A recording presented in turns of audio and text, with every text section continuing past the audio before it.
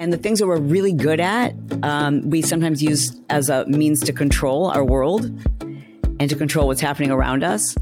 And if you don't take an inventory and really give yourself the space to figure out, like, okay, so what's bugging me? What's off right now? Then it's really hard to know.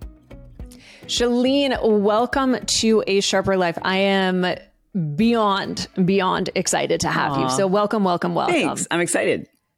So I want to jump just straight in, and you have had tremendous success in your life, but you've also been very open about the challenges that you've been through. So Sure. I'd like to just begin, for those who maybe don't know as much about you, of how you started your career. So some might not know your background of working with Beachbody and creating some of the best-selling programs out there. How did you become one of the highest paid and best performing consumer fitness instructors back in the day? By accident, really. I have always been an entrepreneur. You know, I was raised by a old school entrepreneur, my parents, and they always struggled, like ups and downs. And I knew that they weren't going to be able to pay for college. You know, we were going through some rough times, and they just were very supportive of, like, let's figure out a way for you to make the money to pay your way through school.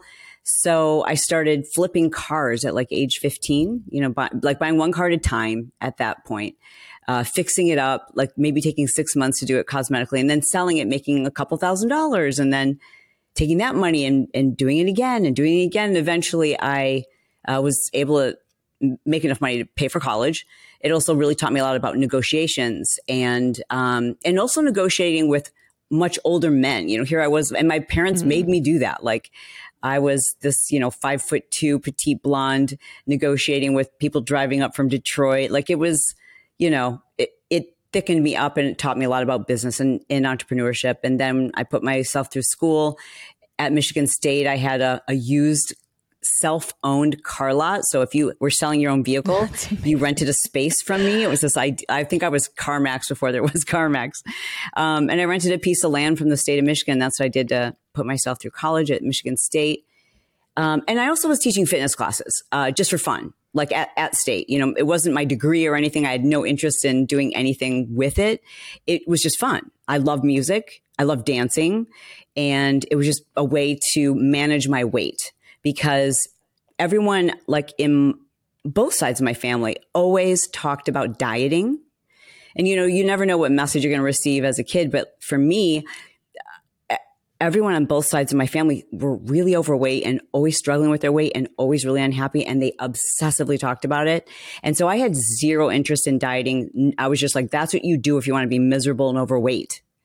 And so I never dieted, but I was like, but I should exercise. So I did, and really loved it. But then that's when the industry started changing and things started getting more and more complicated. And I found myself working as a paralegal, selling cars, doing my 95 different businesses, and also trying to teach fitness classes for fun. And I'm like, this isn't fun because I have to spend so much time creating the choreography and the music. Oh, you know what? My mom did jazzercise. Maybe I could come up with my own routines and sell them to other instructors just to make their life easier. I know it would make my life easier. And that's kind of how I developed the idea to create a program called Turbo Kick back in 1998. And it just ended up being the business that really was perfect timing. It wasn't the thing I was most passionate about or purpose driven for. It was just the right timing. That's incredible. I love it.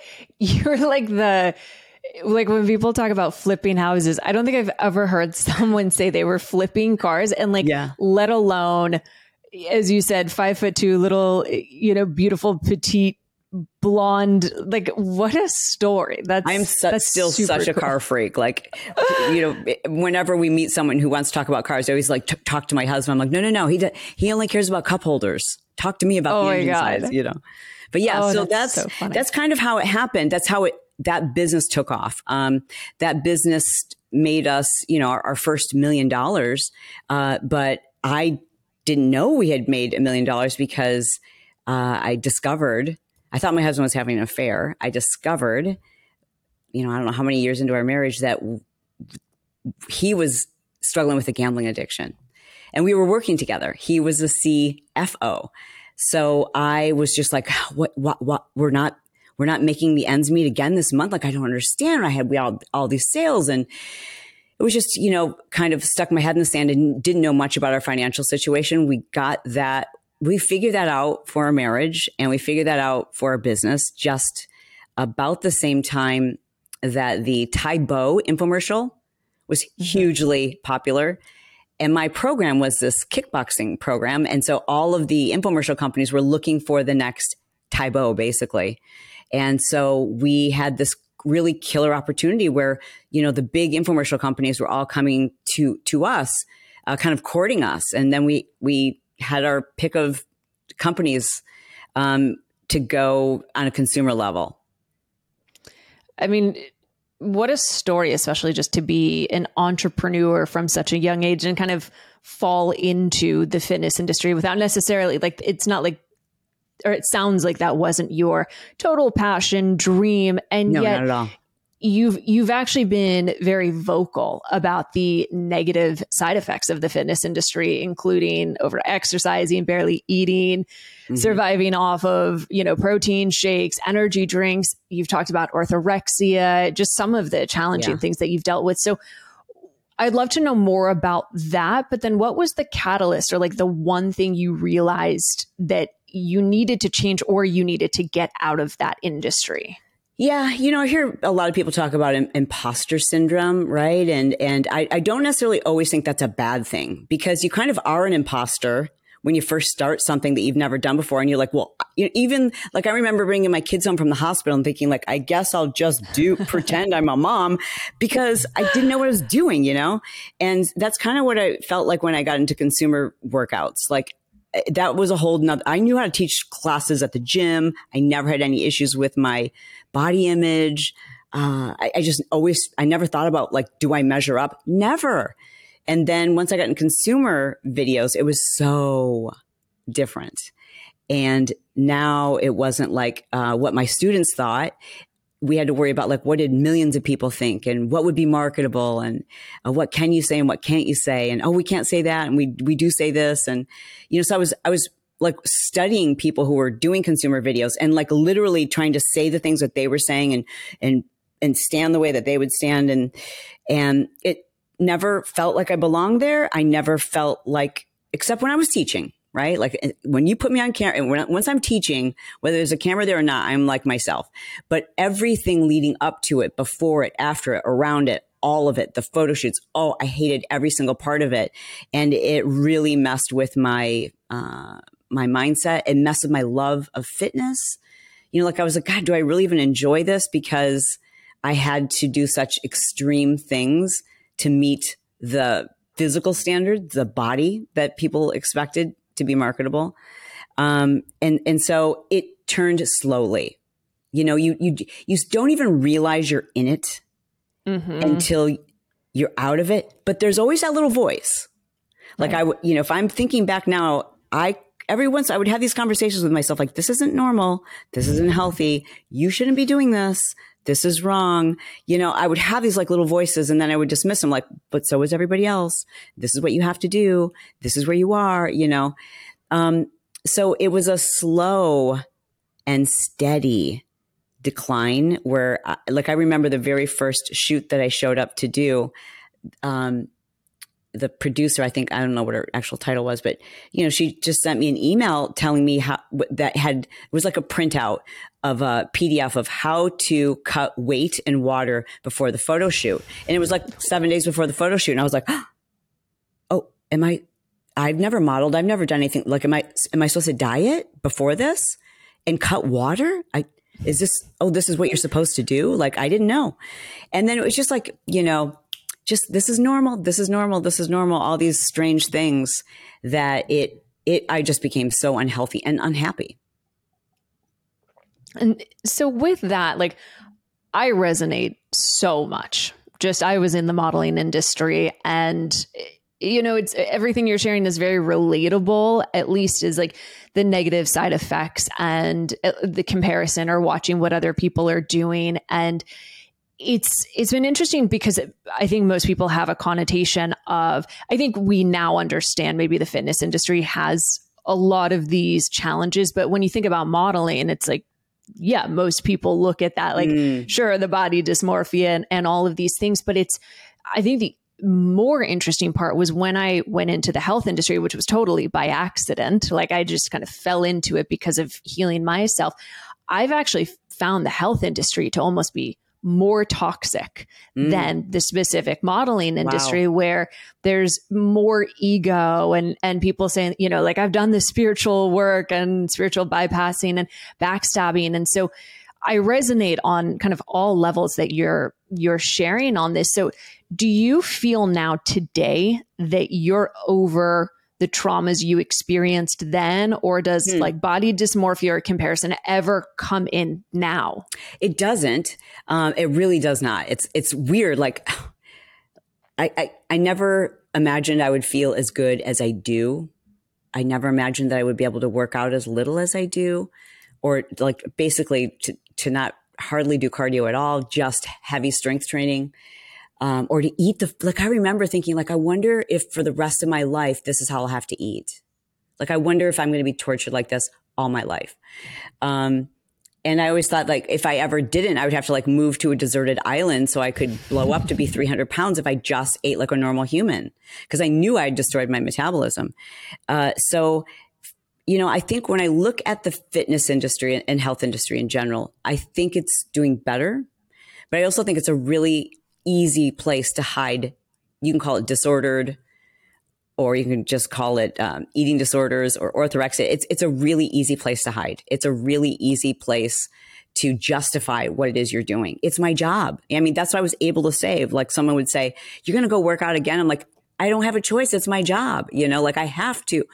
So it was, for me, in terms of like, to getting back to your question, do I feel it today? I don't feel triggered at all today, but I wonder if I were to do a consumer workout, if I would, which is why I won't. You know, it's like that person maybe who's overcome, you know, an addiction to drugs or to alcohol. And they're like, yeah, I just don't think I should go to a bar. You know, and some people can. I don't think I'll ever do a consumer fitness video that isn't 1000% all me. You know what I mean?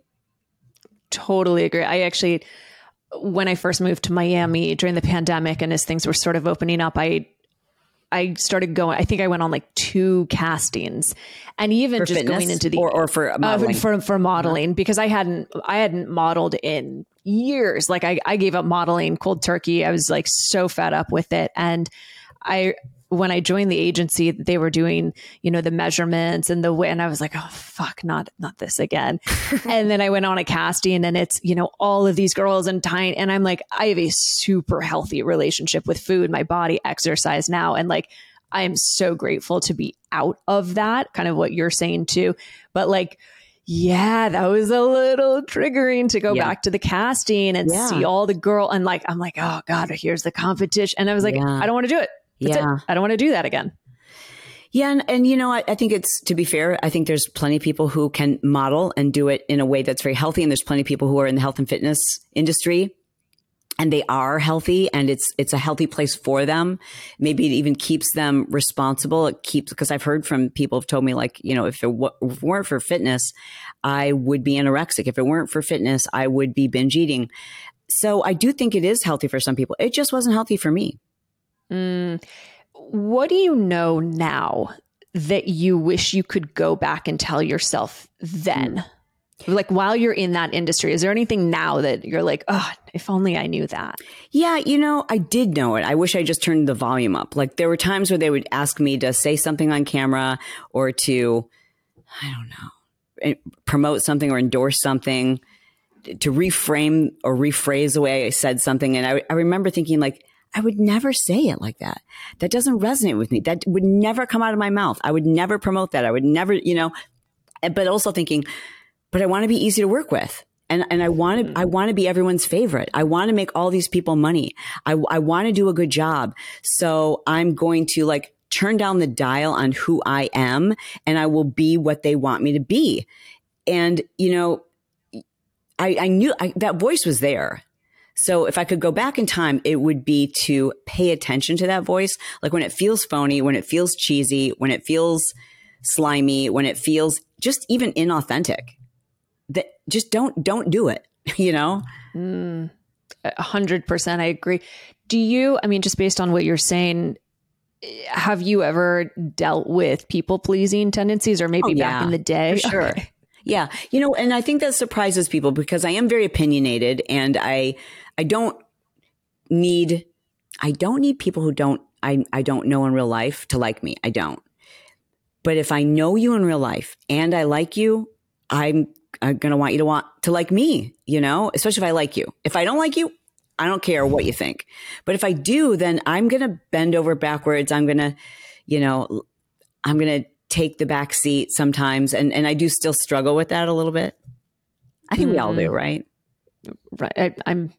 I think anyone who says they don't is somewhat lying, but I also respect you sharing that and being open. But I want to shift gears a little bit because you were a phenomenon in the fitness industry and really a trailblazer in everything you were doing. And now you are just kicking ass and taking names on your podcast, your Instagram, and I love that you say you're opinionated. It's something I'm learning to be even more open and like zero fucks given attitude.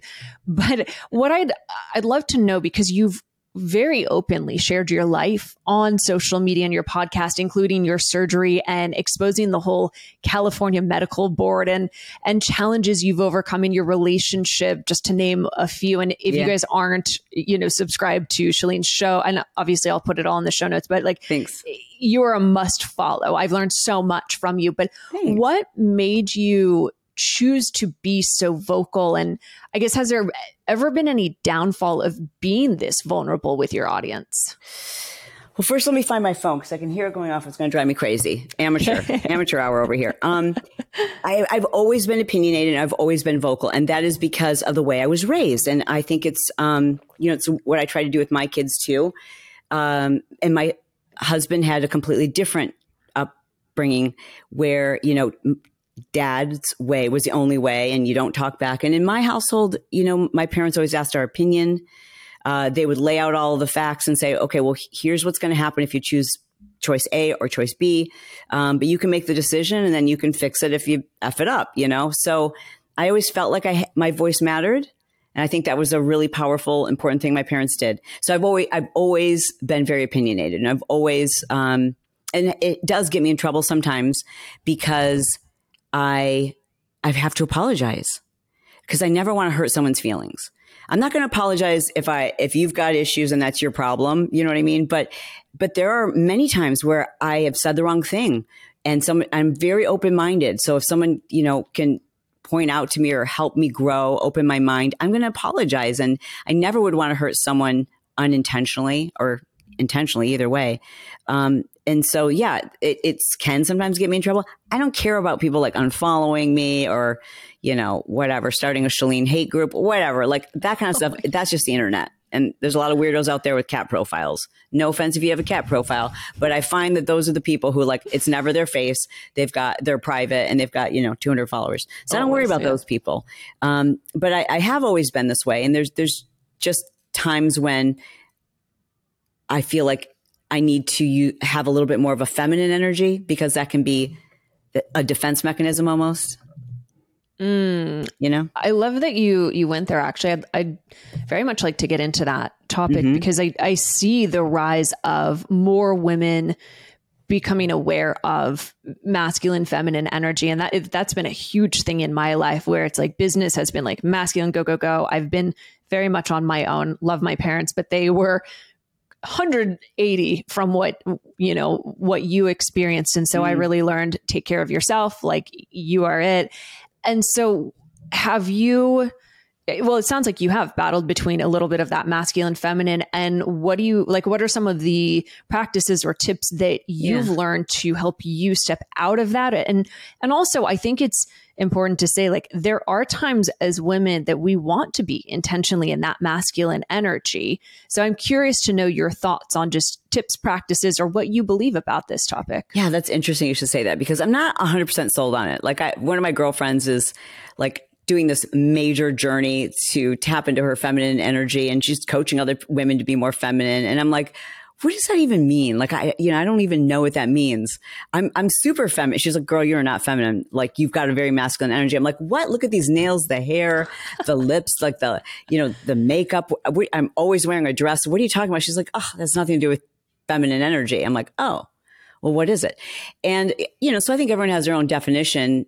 And for some, it is about being a little softer, allowing someone else to take the lead. Sometimes it's not putting up that hard exterior. I think that would be considered kind of a masculine energy, being the take charge kind of person, I guess.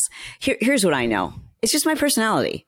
I don't know if it's masculine or feminine. I don't think it's either of those things. It's just who I am. And I am a fixer, and I'm not the person who people come to to fall into my arms and cry on my shoulder, because I'll be like, okay, get a pen and a piece of paper. Let's make a to-do list and we'll fix this. Let's be resourceful. Pull yourself together. Stop crying. Let's go. You know what I mean? Like, I'm not that. And I guess that's kind of more of a, what some people would consider a feminine energy. And I just think it's my personality. I think sometimes we get all caught up in these like terms that, and then everyone like, I need to hold space. Like, some of these terms drive me nuts. I can't fucking handle it. They're so dumb. Totally and I can't wait till we stop using them. But like, that's one where I'm like feminine, masculine. I don't know. It's just my personality. Sometimes I'm a little too take charge, and I would like to be a little less fix it for certain people. For example, my daughter, she's an entrepreneur, and sometimes she'll call me and she's like on the brink of tears, and I'll be like, well, what's going on? Well, hold on. I'll go get my laptop. She's like, that's Mom. I just need you to listen, and I'm like, I just want to solve the problem. So that's a personality flaw where I have to be able to read.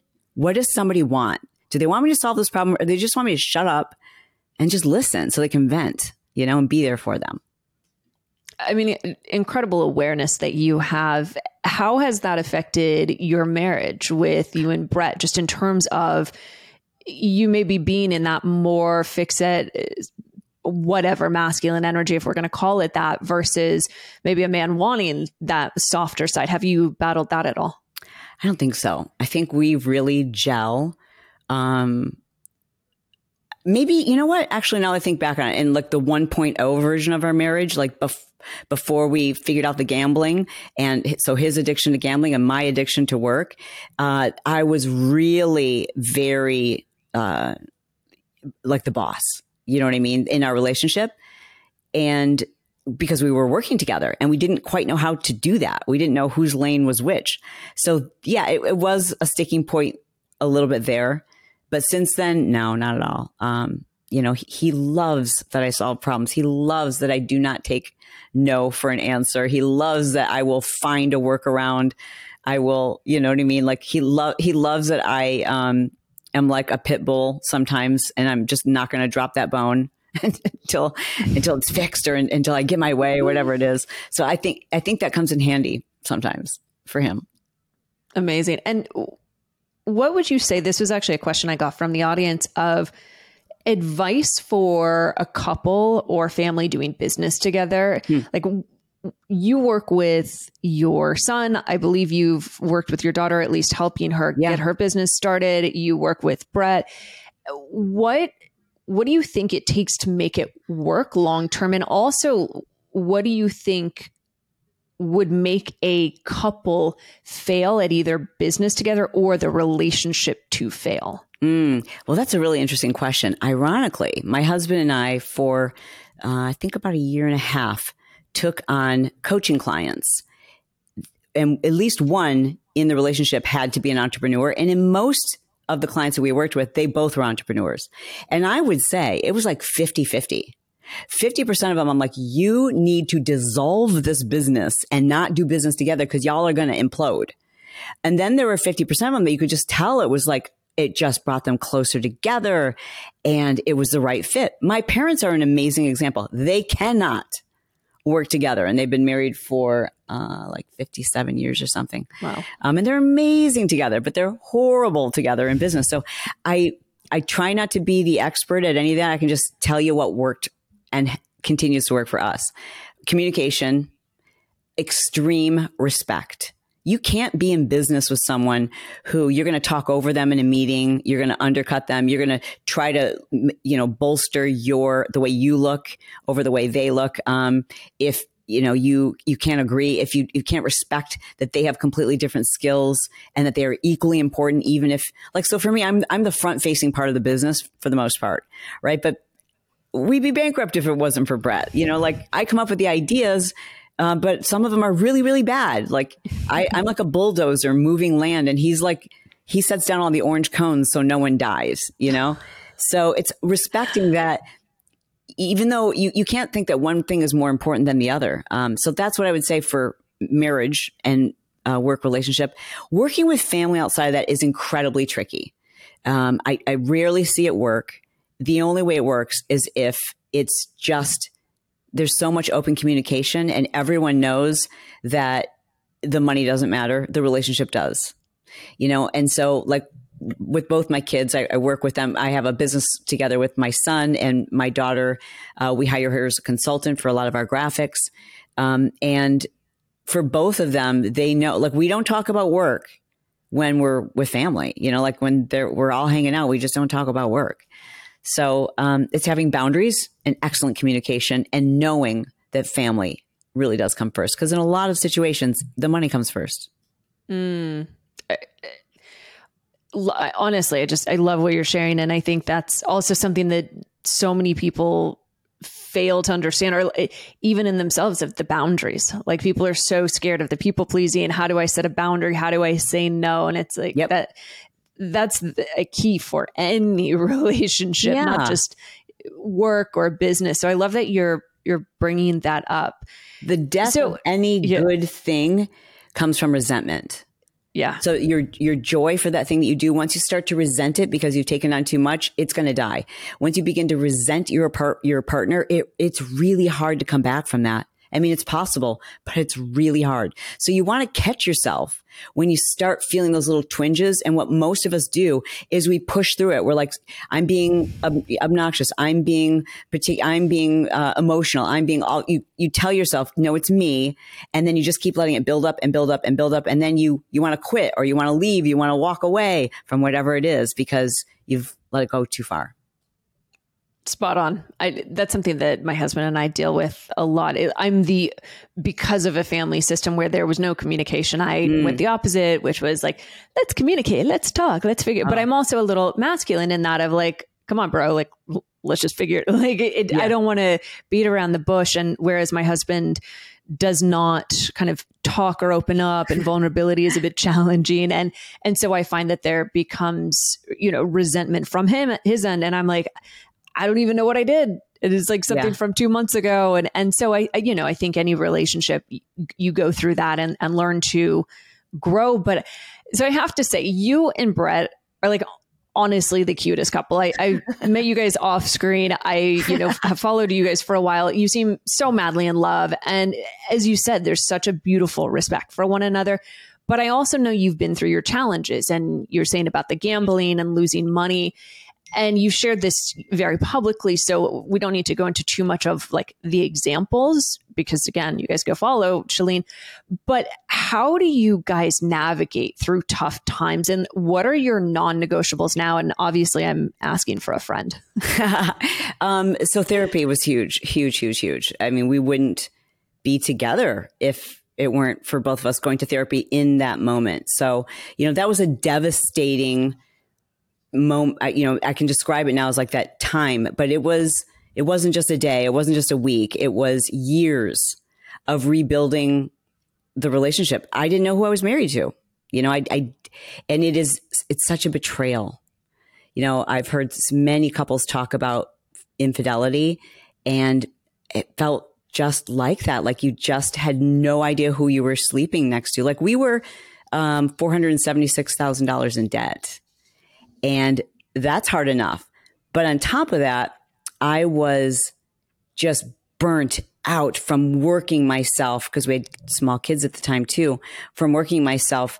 I only slept 3-4 hours a night, probably 4 hours a night, because the rest of the time was just work. Because I was like, we got to catch up. We got to catch up. I didn't realize that there was a hole in the bottom of the boat, But that's not to point a finger at him, because we had this very symbiotic relationship in our addictions.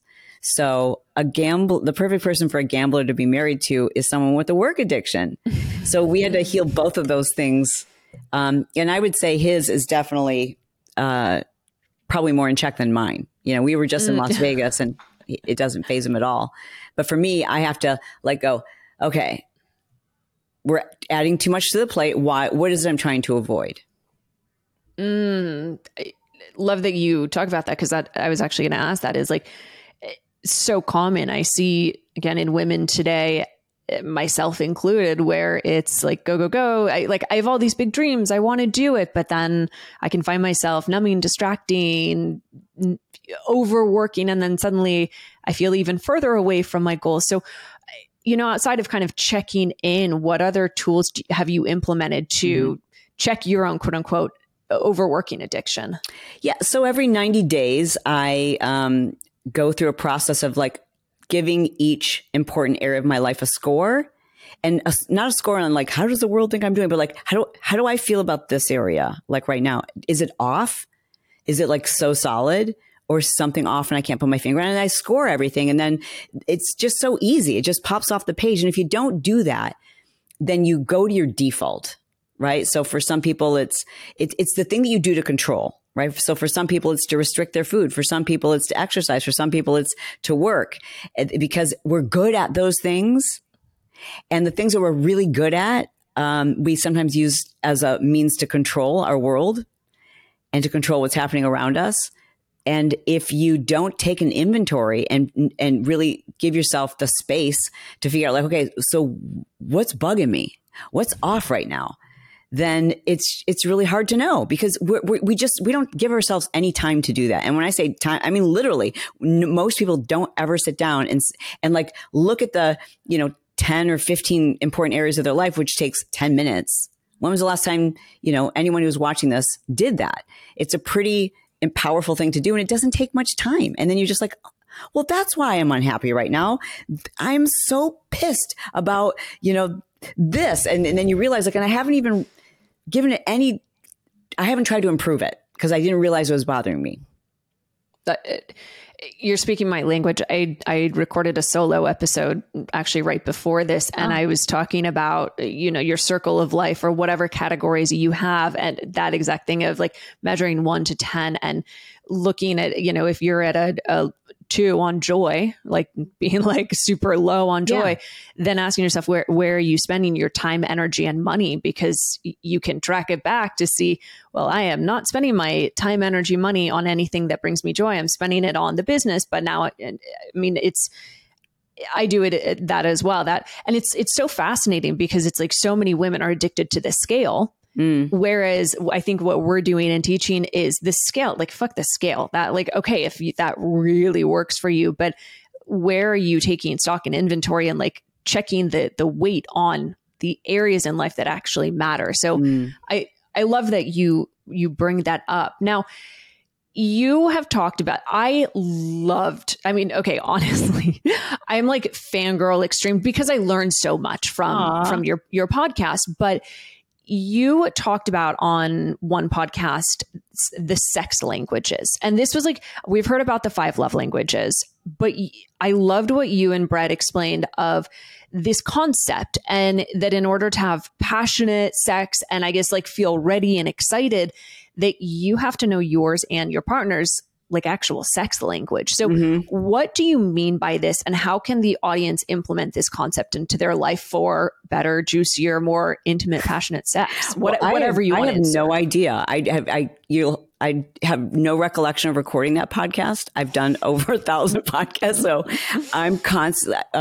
I am notorious for okay, this is the thing I'm obsessed with this week. So I can just share with what works for the two of us. We have very matched sexual desire. But there have been times when it didn't seem like it was matched, and we always found out it related to hormones. But I think one of the ways to know each other, what works for the other person, is to have this open communication at the right time. So the other party doesn't ever feel there's something wrong or that you're, pointing out some of their shortcomings, like, but just to be real about it and that we shouldn't be embarrassed. And it's such a cool thing to be able to connect on that level. And for us, it really does bond us just how attracted we are to each other, because it's not just like a physical attraction. Do you know what I mean? Like, I don't know, the other day, my girlfriend came over and her son is like, has never done anything athletic in his life. And he's like 12 years old. And my husband took him out into the street and he was like teaching him how to sprint. And I was just like, oh my God, I told him, I'm like, that was the most attractive thing I've ever seen. Like, I just love it when you put your hat on backwards and you're listening to him and you were like on his level. I mean, because this kid had never done anything athletically. And, just the way that he knew how little to give him and how much to give him and how to, reward him and praise him. And I was just like, God, that is so freaking attractive. Like, that is what I mean by we're so attracted to each other. I don't mean like physically, but yes, physically too. But when someone's like really into you, then it does affect you on a physical level. It's like the compliments that we give each other constantly. I think that's really important. It breaks my heart when I hear people are in a relationship and neither party regularly, and by regular I mean like once an hour, they aren't complimenting each other. Like, it's such a gift that you can give your partner. And it's sad to me when someone's in a relationship where one party can't do that.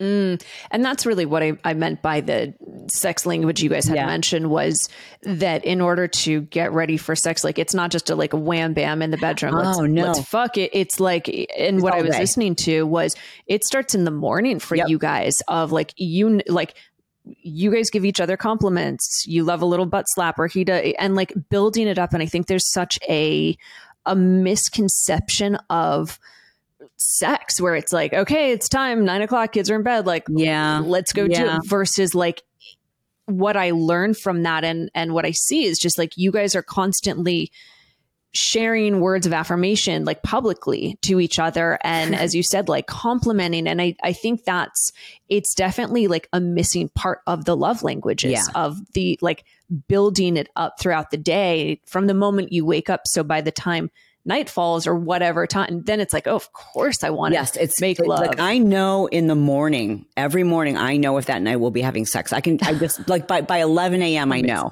because it's just this banter and the way we'll look at each other, and and sometimes I'll shut that conversation, that banter down early, you know what I mean? But then you just know, like, it's an all day thing or it's not going to happen. But I do want to say this, Nikki, because I think it is another area where women in particular feel this overwhelm. So we are in a very different season than probably a lot of the people listening or viewing. And when we had little kids and we were completely stressed out and you're exhausted and you don't feel cute and you don't have time to do the things you want to do, to look your best, to feel your best. And then you have this pressure like, oh, and I'm supposed to be, super hypersexual with my partner. And I really just want to punch him in the head. Like there is that season, and so you just have to give yourself grace. However, and I'm sure I'm going to get some shit for this, even in that season, there were a lot of times where I'm like, the last thing I want to do right now is have sex. That is the last thing on my mind. And I actually don't need it. Like when I need to sleep, but I remember saying to myself, like, but this is going to bring us closer. Not this is something I'm doing for him. I want to be close to him. I want to be connected.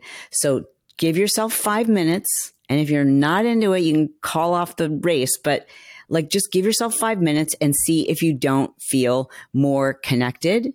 And I always did. So there's lots of times when my little voice was like, just go to sleep. But man, like, I don't know, 5, 8, 10 minutes later, depending on how good she is, you just are like, oh God, I'm so glad we did that. Yeah. Well, and I think what you're saying too, like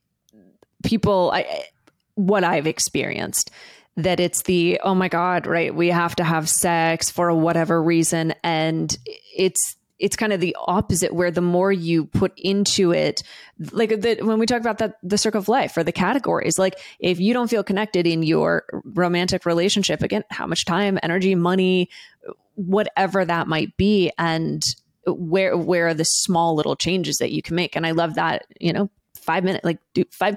I love the 5-minute rule. I do this with running outside because I used to do extensive cardio and now I'm like, fuck that. Like I run like a mile and a half and I'm like, cool, call it a day. Yeah. But there's times where I don't want to work out and I'm like, okay, 5 minutes, just go to the gym for 5 minutes. If you want to leave after that, great, do.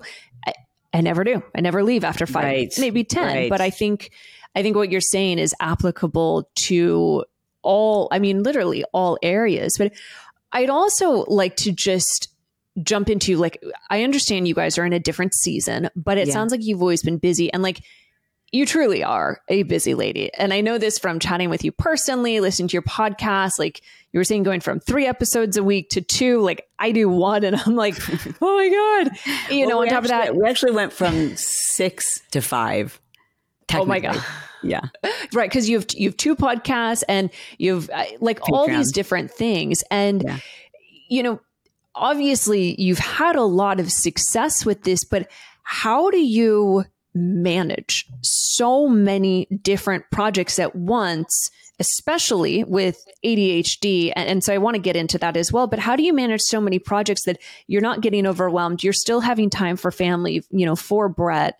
Yeah. Like spill the beans. Yeah. Okay. Well, first of all, I don't do them all at once, right? So like whenever you hear a bio from anyone, like even one of your other guests, when you read that bio, someone listening is like, wow, they do a lot. But most all these things are like, 5 years apart. And once I get them steady, then I add on something new. So for me, and Brett, we have several, different businesses and lots of different streams of income, but we never add on a new one until the one that we've just started is self-sufficient, meaning we've got the team in place and we can kind of set it and forget it. So it's all about team. It's all about delegating. It is 1000%. Like if you are overwhelmed, if you're doing too much, then you have to have other people to do.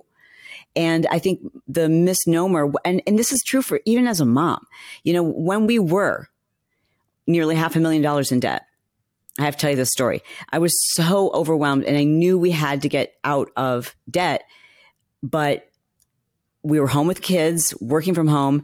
And because my ADHD, or maybe it's just a mom thing, I could never get started on work until all the clothes were washed and put away and the kitchen was clean and the sink was empty and the house was decluttered.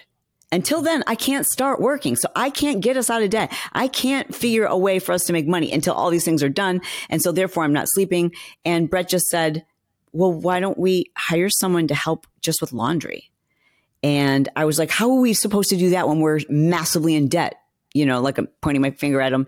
And he's like, well, let's just do it for a couple of weeks to get like caught up. And we did. And her name was Inez. And I call it the Inez factor because she changed her life.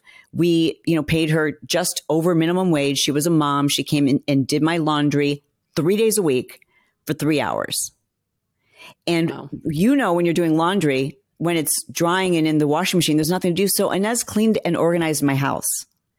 And it was really like the 3 days, everything was always in order. And to think that we spent, very little money to completely change my mindset, my overwhelm, it all went away. Not completely, obviously, but it just freed me to do all kinds of crazy things. So the point is I'm making, if you're overwhelmed and you're a stay-at-home mom, if you're overwhelmed and you're a college student, if you're overwhelmed and you're an entrepreneur, if you're overwhelmed, whatever it is, figure out how you can get help. And that doesn't mean a full-time person. Sometimes it just means just someone stepping in a couple hours a week, trading with somebody, asking somebody in your family to help you with something. Like just delegate or die. I love that. And especially that you're talking about it, just with the finances. Of course, it's scary to be like, I don't have finances. I actually hit my breaking. We have a cleaner that comes in every 2 weeks and I hit my breaking point. I think it was last week. And I'm like, that's it. I need a house manager, like a house manager / PA. Like I don't need it full time. But like, I need someone to come pick up boxes, take them to the store, like do the little tidy, because then that makes me more productive. And if I'm feeling good, I'm actually more whatever, quote unquote, feminine or like soft in my relationship instead of working late. And I was like, that's it. I don't know the how. I don't know how I'm going to make this happen quite yet, but Well, I let me will. just And tell I you, think I'm about to go all the way off on this. This is a game changer.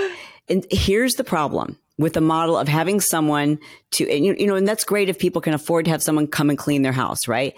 That's amazing. But the worst thing you can do is have someone come once or twice a month, because you're going to pay a lot more money.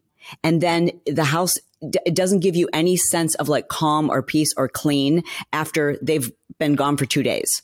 Right. So now you're waiting another 12 days in this chaos. You're going to pay more money. Oh, and then don't forget the fact that now your house is such a fucking disaster. You end up having to clean it before you're like, everybody clean. The cleaning lady is coming. Clean, everybody. Right. The key is spend the money more frequently, like have someone come once or even twice a week for just a couple of hours, as opposed to coming for like, 8 hours or 6 hours or whatever, just a couple of hours. And there's so many people who would love to just get out and do a little bit of organizing, have something fun that has total flexibility, get to hang out with someone like you. I've encouraged so many people I know to do this, and they think I can't afford to do it. But the moment you do, you become more productive and you start doing the thing that only you can do. Okay. That's it. I'll do that, and I'll report back to you on this. So I want to go into, like, we've talked about, and people know you very much, of just, you radiate confidence. As you said, you were kind of brought up that way.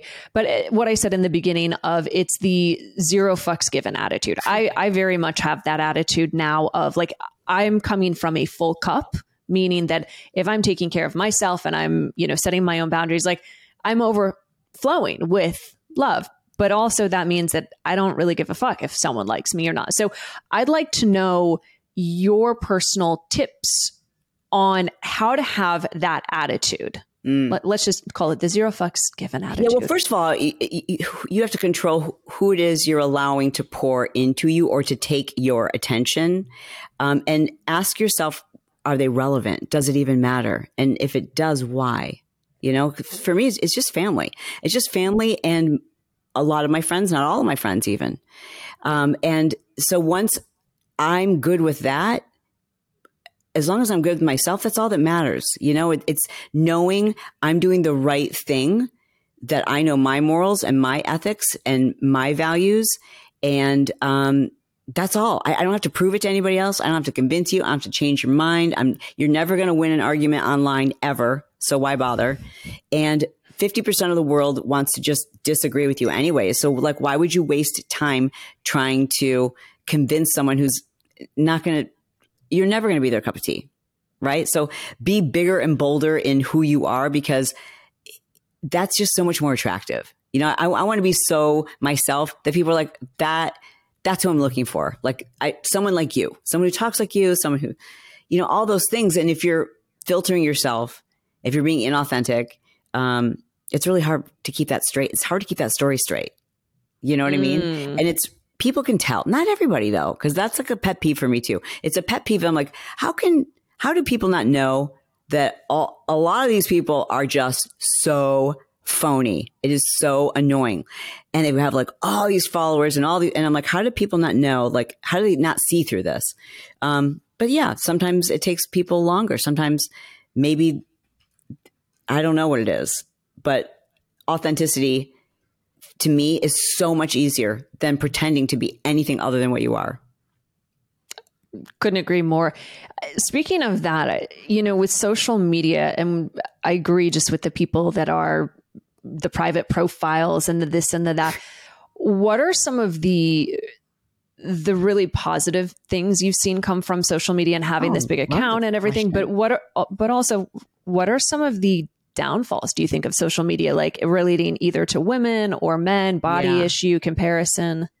Okay, well, let me start with the positives first, because I love that you started your question with that. Relationships, right? Like that's how we met. Just like I'm sitting on the street and you're like, wait a second. Hi, I follow you. And I'm like, wait a second. I just followed you like 3 days ago. This is so weird. So that, social media is such a gift in many ways, like to just be aware, to be aware of scams. Like I need to ship my car from California to Florida. And my DMs have been loaded with people just giving the best advice. Like, make sure you don't do this. Be sure to do this. Check the credentials on that. I'm like, I would have no way of knowing this. Like, that's amazing. I think in terms of relationships, I think it's helped a lot of people who are just your average everyday person who doesn't live in a big metropolitan city, but they have a phone and they've built a business and they're taking care of their family and they're leaving a legacy because social media was a catalyst for their business. So I think there's so many incredible, wonderful things that it has done. I do think, however, that there's, especially for women, I think we'll see a backlash. I think what we're going to see people, I said that like with such a Michigan accent.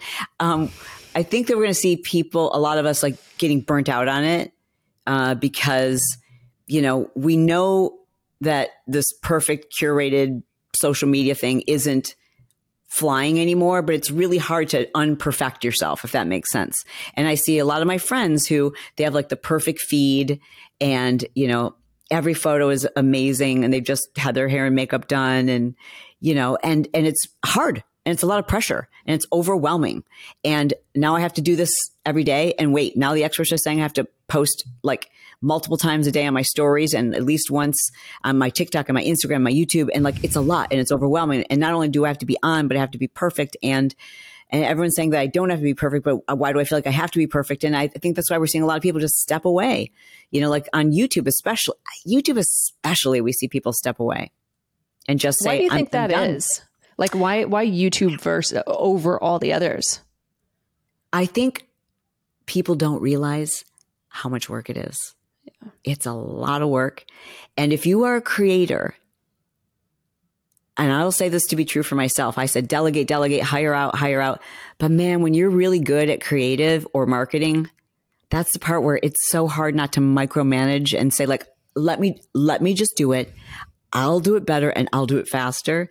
And I think a lot of creatives get sucked into that. And then the resentment starts to build up. And then they're like, wait a second, I quit my job so that I would have freedom. And now I'm working 80, 90 hours a week. Where's the freedom? So, and I think for women also, there's all this like, wait a second, I've got to build this career. Uh-oh, I forgot to get married. Oh no, is it too late for me to have kids? Like, and I still have to be a boss babe. Like, it's a lot. Yeah, that full on. And just the amount of comparison. Like, I post beautiful photos. I travel a lot. I do. And like, my whole thing is I will never, ever touch my body in a Photoshop thing or anything of that. I do like vibrant colors and things like that. So like the filters I use is honestly because I like aesthetics. I like saturation, but it's like I'm not removing things out of the photo. I get some people do that for, content accounts. But the thing I think that like, I love those photos, but then it's always my captions that I'm like, all right, so here's a photo. Let's tell you the real story behind what the fuck is going on, because it's not what you see. But also people aren't reading captions anymore. They don't have time. So my thing is, I need to give you a reel or a video or a photo so you actually know who I am, because I know people aren't going to read. And so that's why, and my accounts like I'm not in a stage where I'm trying to grow my Instagram. I'm trying to make sure that people are following me, are consuming it, and that they really know who I am, because that's the other thing. It's like a big following doesn't really matter. It doesn't. Even big brands, like, they have filters. We can see what accounts have actual real followers, real engagement, all those things. The metric is conversions, right? And the metric is, that's what brands, they want to know.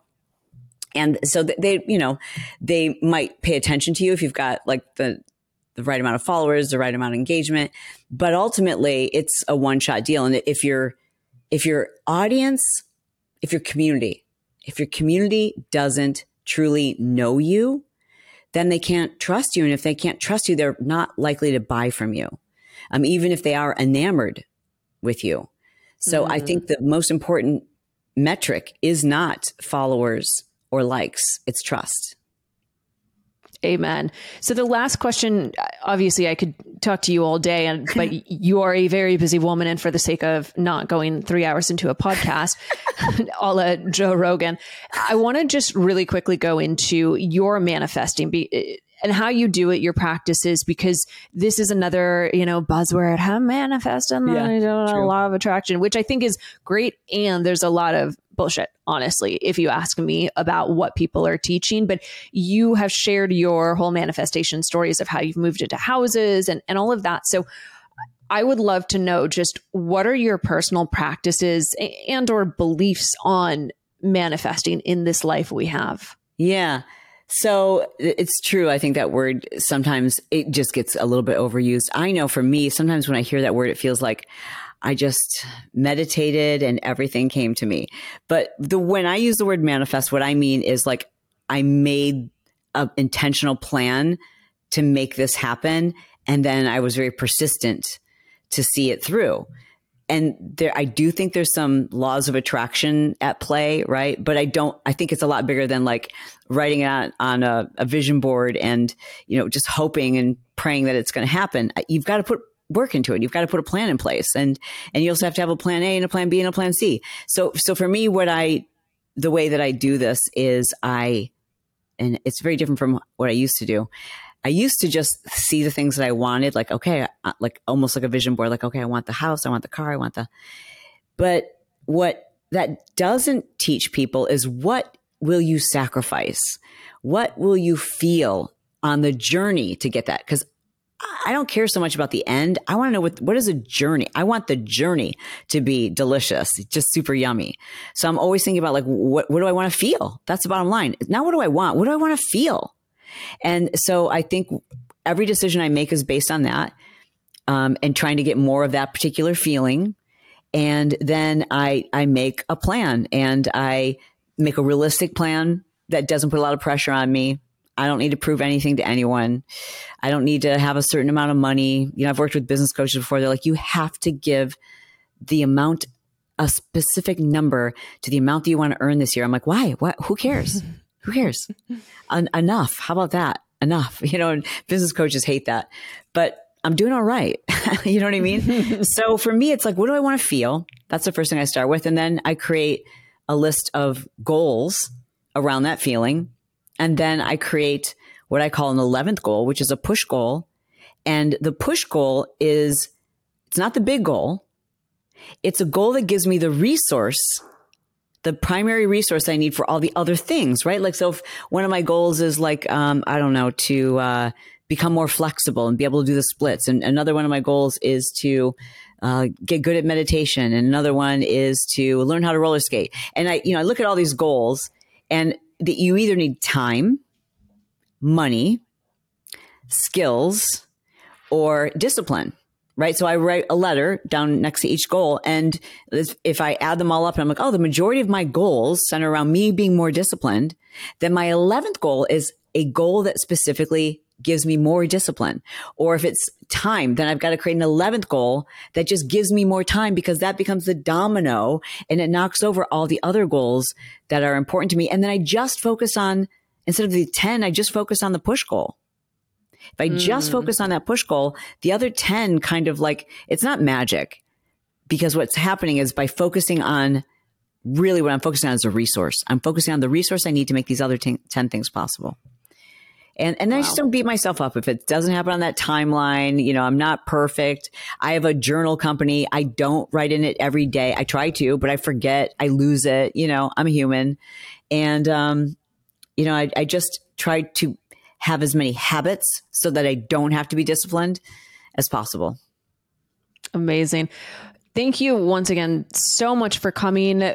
Where can people find you, and what do you want them to do when they find you? They can find me on the Las Vegas Strip as a Madonna impersonator, and I want them to ask for my autograph. No, they can find me on they can find me on the Chalene Show is my podcast. If you want to see the whole story, like I told the whole story about my journey out of the fitness industry and some of the kind of more horrific moments, in my estimation. I did a YouTube video here that is pretty interesting. But yeah, I love for people to, if you're interested in business, it's called Build Your Tribe. If you just want to talk about life, it's the Chalene Show. Amazing. Well, thank you so, so much. And until next week, here's to a sharper life.